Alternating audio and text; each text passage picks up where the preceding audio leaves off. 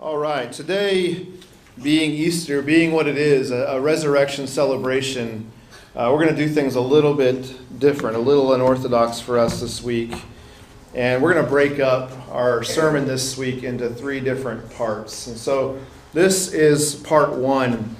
And as we think about Easter, as we think about the resurrection, we recognize that this morning is significant. It's the most significant Sunday in all the world for Christianity. This is the one Sunday when, regardless of background, regardless of tradition, we all unite and we proclaim the same message. We proclaim a risen Jesus. Can I get an amen? Amen. We proclaim a risen Jesus. That proclamation is a proclamation of life. And that proclamation has changed the course of human history for over 2,000 years, or nearly 2,000 years. But before we can proclaim the power of life, we first need to understand and remember just who Jesus is and why we so desperately need him. Do you desperately need Jesus, church? Amen. Yes, you do. And so if you were not with us last week or you need a quick refresher, we discussed the significance of Palm Sunday. We discussed precisely what was going on as Jesus entered into Jerusalem to begin his final week of life. And you'll remember that as Jesus left the city of Jericho and he was on the 16 or 17 mile journey to the city of Jerusalem, Jesus suddenly hit the pause button. He was walking and suddenly he stopped. And he sent two of his disciples into Jerusalem to fetch a donkey and to bring it back. And it wasn't because Jesus couldn't walk the rest of the way. Jesus was making a statement about himself that originated with prophecy made over 500 years earlier by the prophet Zechariah. That Zechariah, in speaking for God, shared a message of hope with the people of Israel. That one day a new king would come and he would lead them. And this king would be like no king that they had ever experienced before. That where other kings were held in high esteem and whose power was the envy of the people, this new king was going to be different. This new king would come to them lowly. This new king would come to them riding on a donkey. This new king would reject the ways of war and instead be a proclaimer of peace. And for 500 years, the people of Israel were subject to kingdom after kingdom, king after king, first with Babylon, then with Persia, then with Greece, then with Rome. For 500 years, the people held tightly to the words of Zechariah. For 500 years, they looked for a king who would come riding on a donkey. And now this Jesus was playing his hand. He was revealing his cards. He was staking his claim to the throne of Israel, and the people were elated, and they ran to welcome him, and they threw their cloaks on the ground, and they threw palm branches on the ground, and they shouted, "Hosanna! Hosanna," which means save now, save please, save us. And their cry for help could be heard throughout Jerusalem. That the impact that Jesus was making as he entered the gates of the city was phenomenal, was huge. That there was a new king in town. And all of that sounds great in theory. But if you can imagine how you might react if someone suddenly showed up at your workplace and tried to claim your position as their own, or showed up at your door and tried to claim your house as their own, you might be able to recognize that just because someone places a claim on a throne doesn't mean that he's going to be welcomed with open arms. That Jesus' claim to the throne as King of Israel was not about title. It was not about place of honor. As you'll remember, he was always supposed to be a different kind of king. But the assertion of one's place as king is always very much an assertion of authority. Being a king always comes with an expectation that you have authority. And so as Jesus rode into the city on the back of a donkey, he was saying something loud and clear without actually having to open his mouth and say anything at all yet. But soon his words would be crystal clear in the hours and days that followed. And so beginning in Matthew chapter 21, verse 12, Jesus begins a series of displays of his kingly authority. As he begins to come into Jerusalem, he begins to show and reveal himself to people, and he shows the authority that only a king has. First, he does it in action. The very first thing we're told Jesus did was approach the money changers at the table. These were people who were corrupt. These were people who were taking animals that were being brought to the temple for sacrifice and telling people, your animals are not good enough. Here, let us sell you this one. And then they were taking those animals that were not good enough and selling them to other people who would come later. They were corrupt. And so Jesus took their tables and he overturned their tables and he called them robbers. Next, Jesus' authority was challenged. This is the second display of a king's authority. That when the chief priests and the leaders approached Jesus, they asked him where he got the authority to do what he's doing. Who told you can go in and turn their tables over? And he tells them a series of 3 parables. That each parable claiming that many people who think they're invited to the kingdom of God have had their invitations revoked. That they have been rejected by God. Third, we see Jesus' authority, or a king's authority, recognized by the people. That as the religious leaders begin to question Jesus more, they try to trap him. They try to trick him with their questions. They ask him hard questions that no one can easily answer. And yet as the people look on, they hear the answers that Jesus gives to these difficult questions. And we're told over and over again that the people were amazed, that the people were astonished, and that the critics of Jesus were silenced. Next, we see a king's authority in cursing enemies, something only a king can do, because next Jesus turns his attention to the crowds of people, and he tells them to never live lives like these religious leaders. He calls them hypocrites. He calls them blind guides. He calls them fools. He calls them snakes. He calls them brood of vipers. And then he calls them murderers. We see a king's authority in the way that he predicts the future. That Jesus begins to paint a picture of what's to come, of what to expect in the days and months and years that lie ahead, before he concludes his thoughts on the city. And last, we see a king's authority in the final judgment, where Jesus finishes by returning to the power of story. He tells some more parables, and he reminds the people to live in a state of constant readiness for the end, and to use the gifts that God has given each of us, or each of them, before reminding them that some are going to be sent away to eternal punishment, and that some, that word some, I think, is reserved for a specific group of people. We're talking about the chief priests, we're talking about the elders, and we're talking about the religious authorities. And so what came next should come as no surprise to you if you imagine how you might feel to be so insulted. How would you feel if someone came into your home and called you a snake, and called you a fool, and called you a brood of viper, and called you a murderer? How would you react? Well, their reaction shouldn't surprise us. In Matthew chapter 26, verse 3, it says, "Then the chief priests and the elders of the people assembled in the palace of the high priest, whose name was Caiaphas, and they schemed to arrest Jesus secretly and to kill him." And as Matthew 26 draws to a close, we're invited to witness a scene. Because Jesus gathers with his 12 closest friends. He gathers with his 12 disciples, and we're told that he reclines at a table to share a meal with them. And it's not just any meal, it's the Passover meal. This is a time when the nation of Israel would gather, and they would remember what God had done for them. They would remember that once upon a time they were slaves. They would remember that once upon a time they were in captivity in Egypt, and they needed to be delivered. And God came in a way that only God can. And he delivered them from slavery. He delivered them from bondage. He delivered them from captivity. And he did so with the blood of a lamb. That he passed over, the angel of death passed over those who had the blood of the lamb over their doorframes.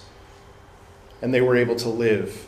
That was the meal that Jesus celebrated with his disciples that night.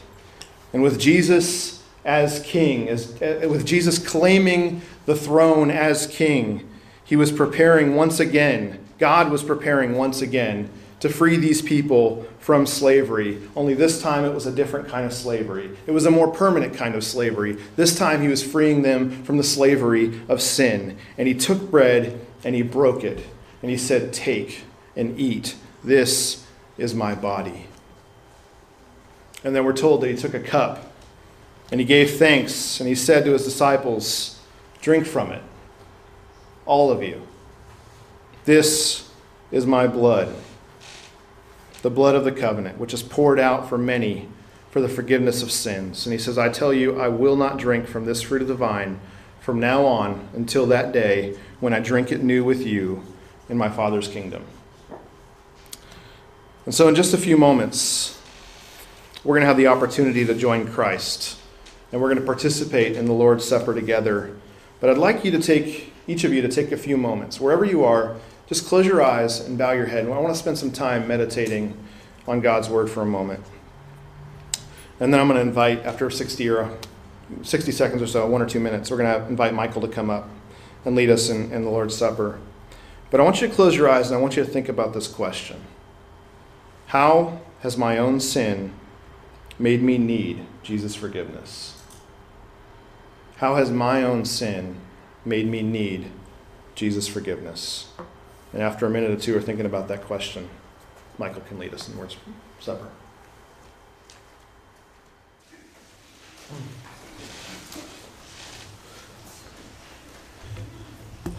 You know, as the Last Supper ended, Jesus took his disciples outside of the city to the Mount of Olives, to a garden called Gethsemane. And it's not quite what we think of today when we think of gardens. It probably looked more like an orchard than what we typically picture. And Jesus had it in mind to spend some time in prayer there. And so he took Peter and James and John with him as he went off to pray. And we're told that he fell on his face to the ground before the Father, and he prayed these words. Go back a slide for me.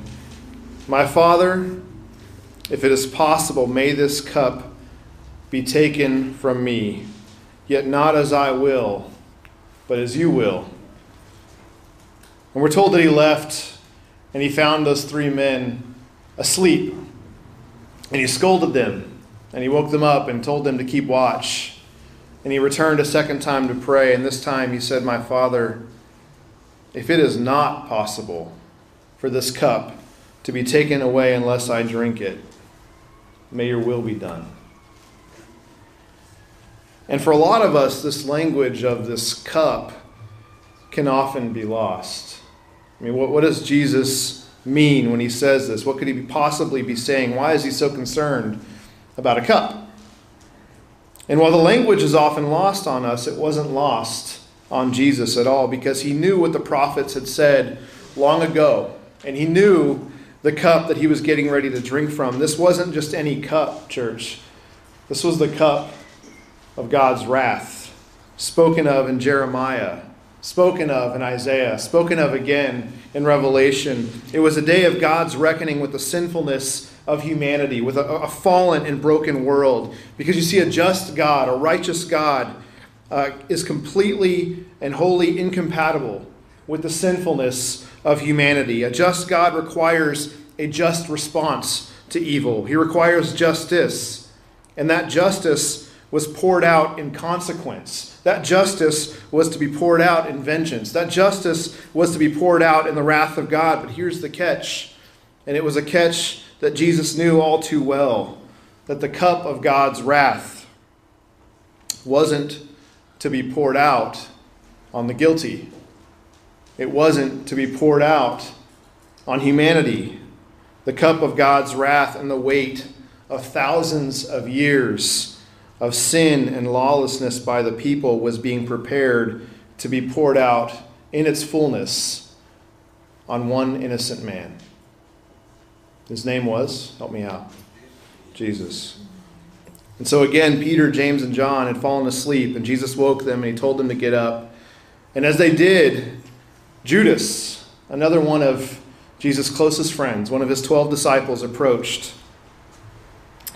And he approached with a crowd of people armed with swords and with clubs. And he approached them with a kiss.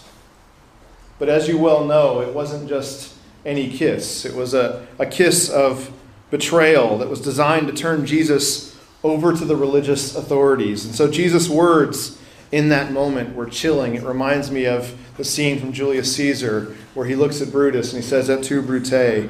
Jesus looks at Judas and he says, "Do what you came for, friend. Do what you came for."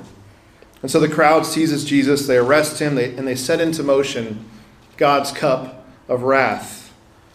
Before the Jewish high court, or the Sanhedrin, as we call it, they looked at Jesus and said, "Tell us if you are the Messiah. Tell us if you are the Son of God." And Jesus said, "You have said so. But I say to all of you, from now on, you will see the Son of Man sitting at the right hand of the Mighty One and coming on the clouds of heaven." And with those words, Jesus stood as a man condemned in their eyes. He is worthy of death, they said, for what he just said. And so they punched him, and they spit in his face, and they mocked him. And this was all on Thursday night. On Friday morning, the religious authorities schemed and conspired on how to destroy this man. And these were law-abiders. These were consummate law-abiders. They didn't break the law for anything. But they needed to figure out how to destroy this man. They needed to find a way to eliminate this person without the stain of guilt, without the stain of murder on their own hands. And suddenly the light bulb went off. They had their aha moment. They knew how to go about doing it. So they bound Jesus and they let him off to go appeal to the Roman authorities. And their thinking is, hey, if Rome kills him, we don't have to. They realize if Rome does it, hey, the guilt is not on our hands at all. And so that morning, as Jesus stood before Pontius Pilate, the Roman governor over that region, the triumphal entry of Jesus coming in on a donkey came into full view, and the accusations against Jesus came into full view. Because Pilate didn't know the weight of what he was getting ready to ask Jesus, but he asked the most significant question of that entire week. He said, "Are you the king of the Jews? Are you the king of the Jews?" And Jesus' response to that telling question, it's a little hard to understand in English because it was two words.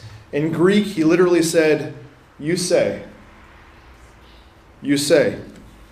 And so various Bible translations have tried to translate those words in various ways. Some say, "You have said so," or "It is as you say," or "You say so," or "Thou sayest," or "You have said it. Those are your words." All these different versions. But Jesus' words in that moment leave a lot to the imagination and a lot to interpretation.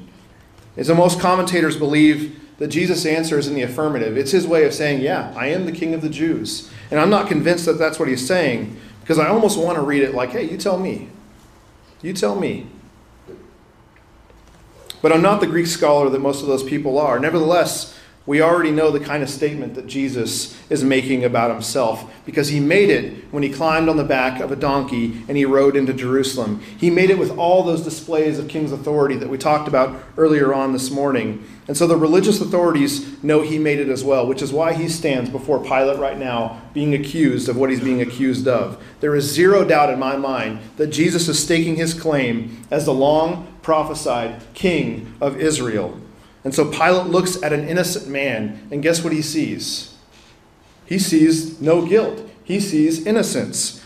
And so he decided to release a man. And so to a crowd, he brings Jesus and he brings another man. He presents them two options. He said, over here, guys, there's a guilty man. His name is Barabbas. I can release him to you. And over here is an innocent man named Jesus. What do you want me to do? Which of the two do you want me to release to you? He said.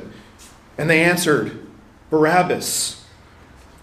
What shall I do then with Jesus who's called the Messiah? And they all answered, crucify him. Why? What crime has he committed? Asked Pilate. But they shouted all the louder. What did they shout, church? Crucify him. These are the same people who were yelling Hosanna just a few days earlier. And when Pilate saw that he was getting nowhere, but that instead an uproar was starting, he took water. He washed his hands in front of them, and he addressed the crowd. He said to the crowd, I am innocent of this man's blood. It is your responsibility. And these people who worked so hard to not be guilty of anything looked at Pilate and said, his blood is on us and on our children. And so Jesus was flogged with a cat of nine tails, which is a kind of whip that would gouge and rip out flesh with each stroke. It was typically the custom that a person would be flogged to within one strike of death, barely clinging to life. And so the Roman soldiers took this mutilated body and they gave him a true king's welcome, placing a scarlet robe around him and on his head they gave him a king's crown made of flesh-piercing thorns, and a staff in his right hand. And there they knelt before him, and they mocked him, and they said, "Hail, King of the Jews! Hail, King of the Jews!" And as they uttered those words, as true as they may be, they spit on him, they struck him, and they hauled him away to crucify him. And that day, as they built a cross and secured his near lifeless body to it, with nails through his hands and nails through his feet, they identified this man for all the world to see with a sign they placed above his head as a spectacle and mockery of this silent man. The sign read, "This is Jesus. This is Jesus, the King of the Jews. Here he is." And they shouted at him, "Save yourself. Come down, and then we'll believe you. Just get off the cross, King." And for hours, Jesus hung there, and he suffered as the people watched. For hours, people gathered around, and they watched him hang there. And we're told at about 3 o'clock in the afternoon, he began to say something. And different translations read a little bit differently. But he cried out, "Eloi, Eloi, lama sabachthani," which means, to say it with me, my God, why have you forsaken me?" The Jews and Israelites had finally, after 500 years of waiting, they'd finally received their long-awaited king. And guess what? Within 5 days, they had mutilated him and they had killed him. Let that sink in. But this was no surprise, actually, because the prophet Isaiah had spoke of this moment hundreds of years prior. And so as I bring this moment to a close, this part, I want to invite everyone in this room to close your eyes where you are. And I want you to hear the words of Isaiah the prophet, written hundreds of years before Jesus ever lived on this earth. I'm going to read this slowly. I'm going to read from Isaiah chapter 53. The prophet Isaiah wrote, "Who has believed our message? And to whom has the arm of the Lord been revealed? He grew up before him like a tender shoot, and like a root out of dry ground.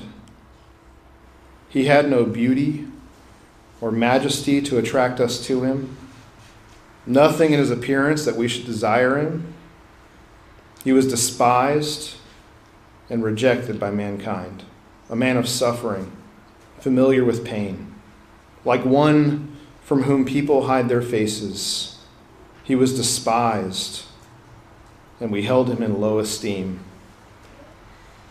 Surely he took up our pain and bore our suffering, and yet we considered him punished by God, stricken by him, afflicted. But he was pierced for our transgressions.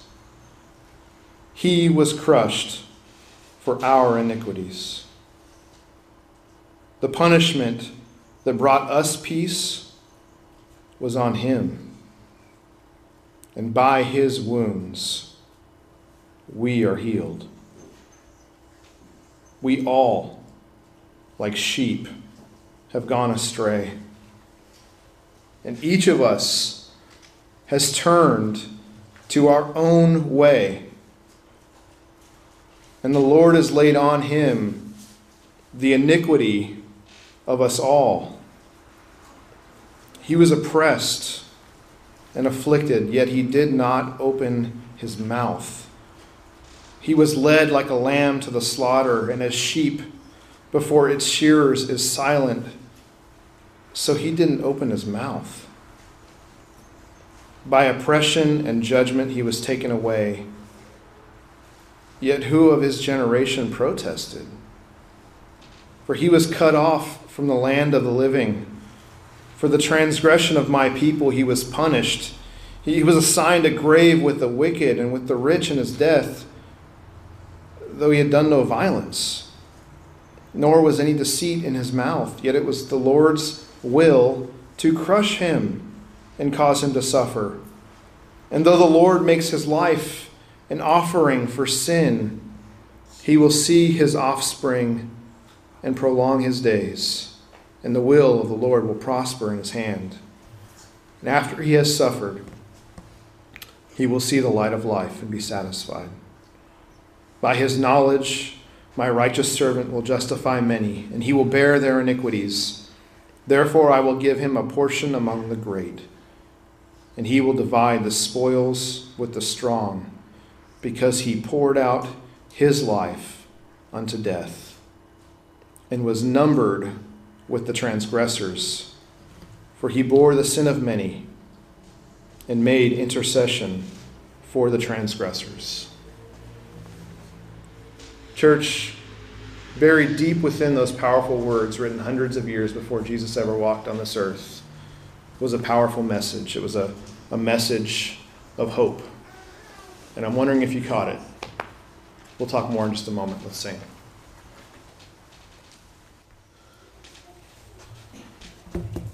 Do you believe the unbelievable, church? You know, there's a reason that we mourn when we attend a funeral or when we watch a loved one breathe their last, because death is permanent. Death has always been permanent, and there's no coming back from death, at least that there's not supposed to be. And yet buried within those words of suffering in Isaiah that we just read a few moments ago was a small clue of what was to come. In verse 11 of Isaiah, the prophet writes, after he has suffered, he will see the light of life and be satisfied. And I can imagine a lot of ways that readers came to understand Isaiah's words. After all, that was always something, that was always an expectation, right? That there would be life after death. That's something that all of us probably believe. And so I'm sure that they thought, of course they'll see light of life. But did they know? Did they really know? Could they have imagined precisely what those words really, really meant? And yet all throughout the gospel accounts, as we read about the life of Jesus, there are these clues that aren't really clues at all.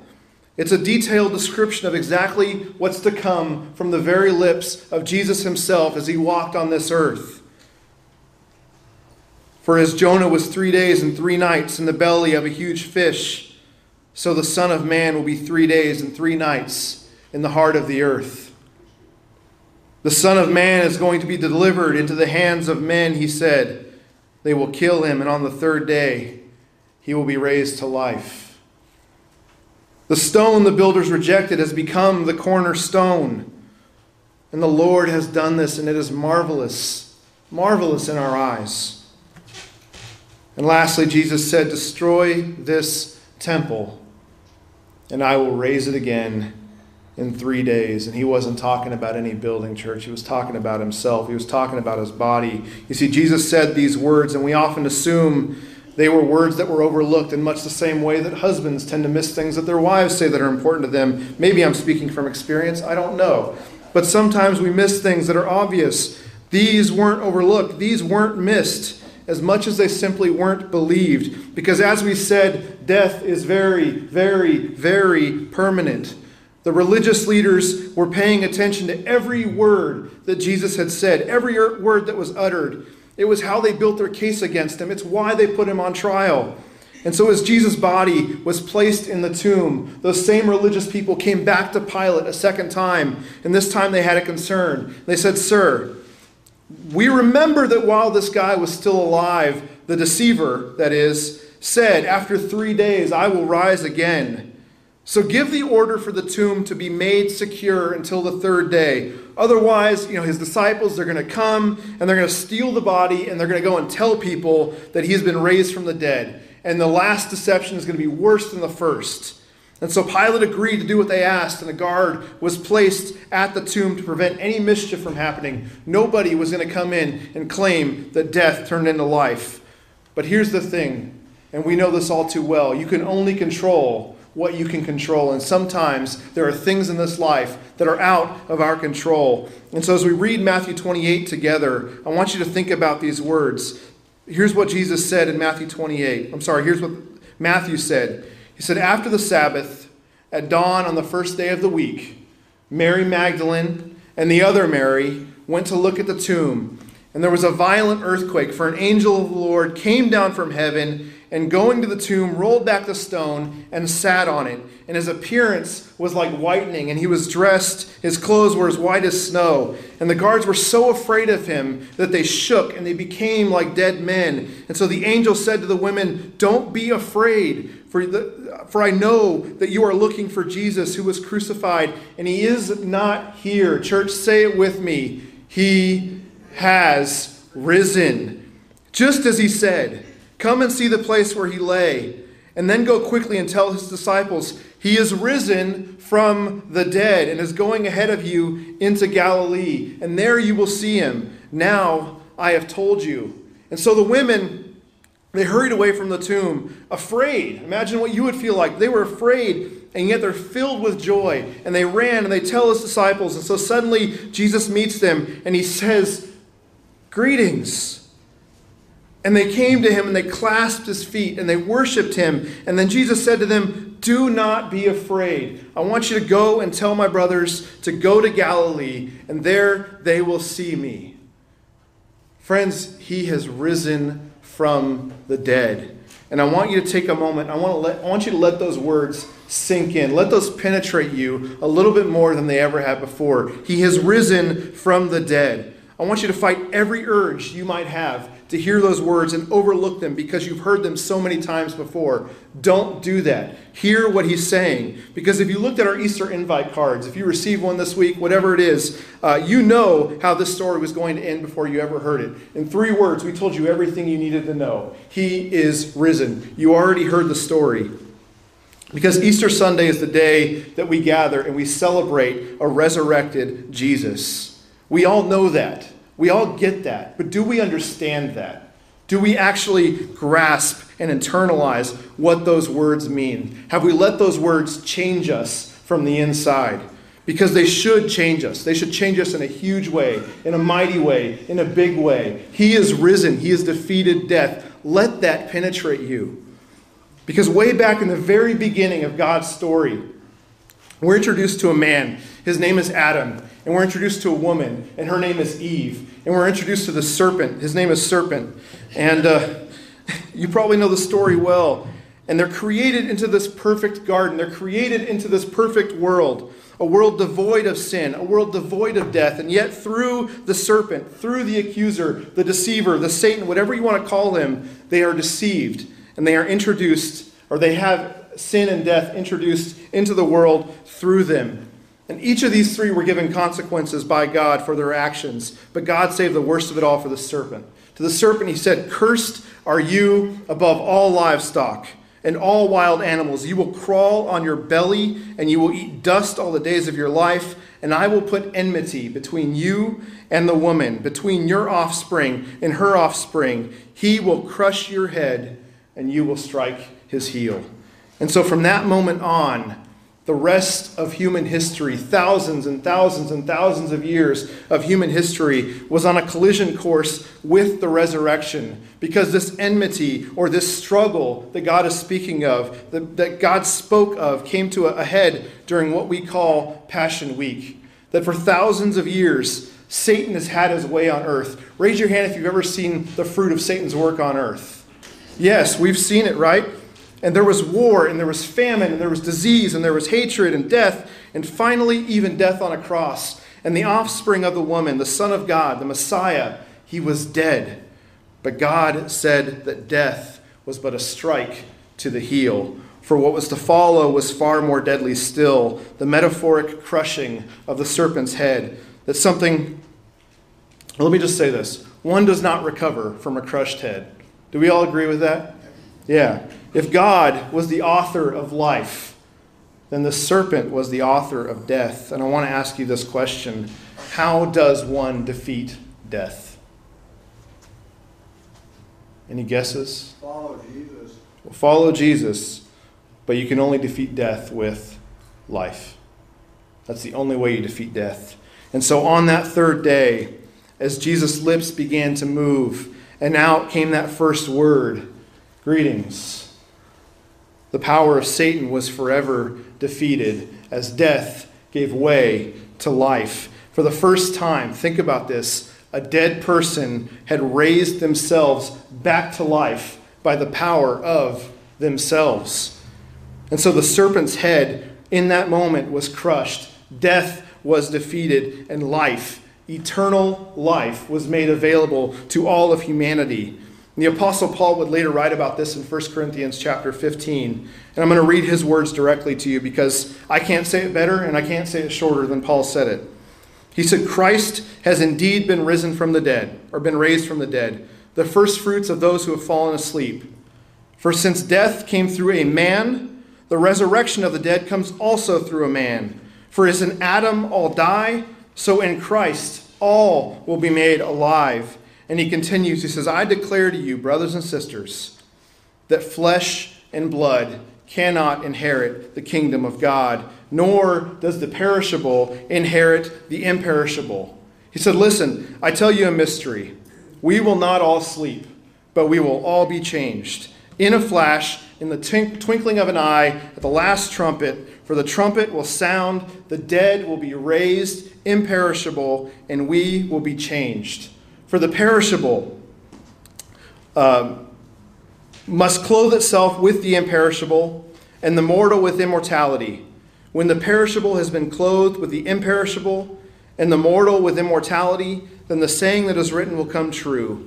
Death has been swallowed up in, help me out, victory. Say that louder for me, church. Victory. Death has been swallowed up in victory. Where, O death, is your victory? Where, O death, is your sting? The sting of death is sin, and the power of sin is the law. But thanks be to God, he gives us the victory through our Lord Jesus Christ.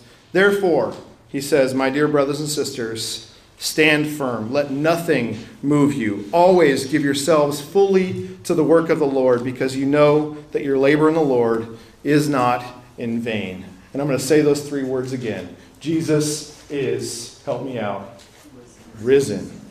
Jesus is alive. And in him we too have life. So if you believe that, church, say amen. Amen. If you believe that, church, shout amen. Amen. Amen. The Bible teaches that baptism is our chance to be buried with Christ and raised to a new life, just as he did. And I don't know everyone in this room. I'm grateful to have some guests and visitors with us. I hope you keep coming back. It's a blessing and an honor and a privilege that you guys came to celebrate the resurrection with us.